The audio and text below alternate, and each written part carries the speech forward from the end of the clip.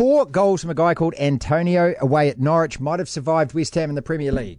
Fredericks. Easily in behind Wood. He's got another one. An extraordinary individual performance by Mikel Antonio. Norwich pulled apart yet again. Those boos, remember, are soundtrack boos as well, because there's no crowd in that stadium. Tom, you might have survived, you Hammers. No, I admire your optimism. That's the optimism of someone who doesn't support West Ham United.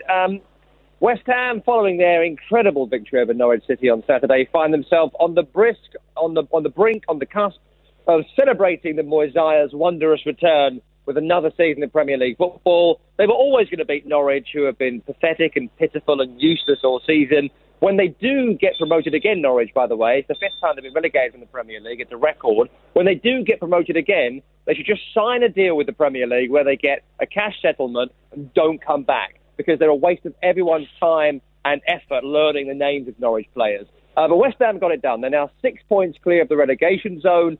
As it stands, Bournemouth, who are 6 points behind, would require 7 points from the 4 left, which is 12 points available, because the goal difference swing is like 11 or 12 goals. And so that won't happen. So they've got to get 2 wins and a draw to stay up and hope that West Ham and Watford don't get any more points. But that's not going to happen. Why? Because it's West Ham against Watford on Friday. So at least one of them is going to get a point to push it even further away. So I think we are nearly,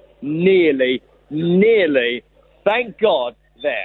Tom, as a lifelong West Ham fan, going through relegation battles, the promotion epic, I mean, this is what you do as a supporter of that team. How does it feel? Is it relief, or is it more anger that you shouldn't be in this position? Well, usually it is relief, and there is certainly a massive swathe of relief that fell over me when Mikel Antonio scored his 4th goal of the day. What a phenomenon that man is.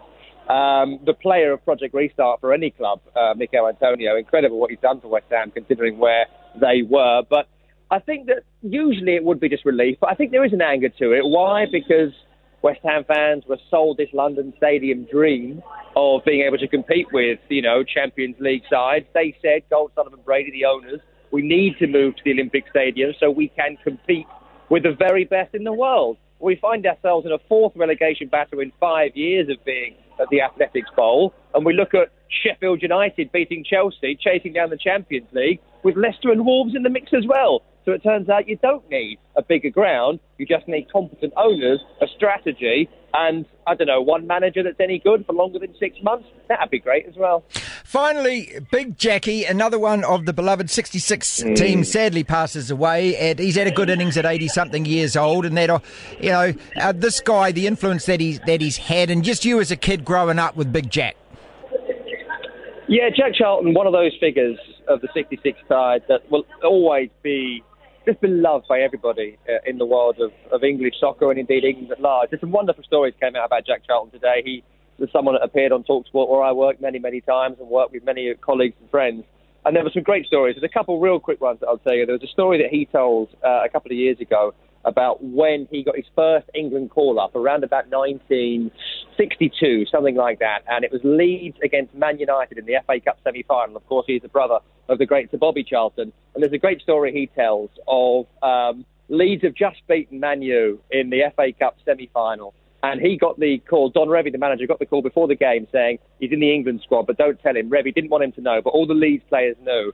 And then Revie told him after the game that he was in the England squad. And Jack Charlton, as the big centre-half for Leeds United, he literally gets up and says, I've got to go and tell our kid, Bobby Charlton. And he gets out of the Leeds dressing room, goes into the Man United dressing room, and he tells Sir Bobby Charlton in front of all of his teammates, bad luck today, mate. Oh, and by the way, I've got my first England call-up, so I'll see you for the game against Scotland in a couple of months, all right? And just sort of pats him on the head and walks out of the dressing room, which I just think is an incredible story. And there's the other one of the World Cup final, of course, the pinnacle of his and the career of so many players.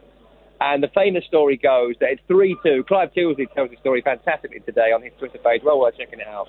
But he basically says that in the game, it's 3-2, and Bobby Moore has it next to him. And Bobby Moore, one of the most incredible footballers of all time, sees the run of Sir Geoff Hurst and he chips it forward, and they think it's all over and all that. At that time, Jack Charlton is screaming at Bobby Moore, saying, no, do not pass that ball. What are you doing? Kick it into row Z. Row Z, get rid of it. And Bobby Moore, of course, doesn't do that, and he puts it onto Geoff Hurst and he scores. And afterwards, people asked him, why were you screaming at Bobby to knock it into touch? And he said that was the moment he realised that he was the destroyer, and people like Bobby Moore could do things that Jack Charlton couldn't have even conceived. But he knew he could do anything on the field to help people like Bobby Moore and his brother Bobby Charlton succeed. And that selfless attitude, that brilliant selfless attitude, went into his management. It's why he's probably the most beloved Englishman in Ireland ever for what he did in Euro 88 and USA 94 and his time in charge of the Irish national side. And it's just so awful to lose these guys, these World Cup winners.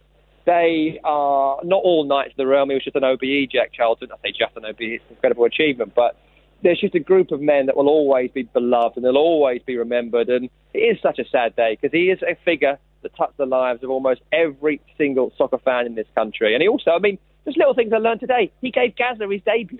Like, just little things about Jack Charlton. His career spanned such a long time and touched so many generations. And yeah, it's just really, really awful news. But life well lived, I think that's fair to say. Thank you, Tom. Devlin.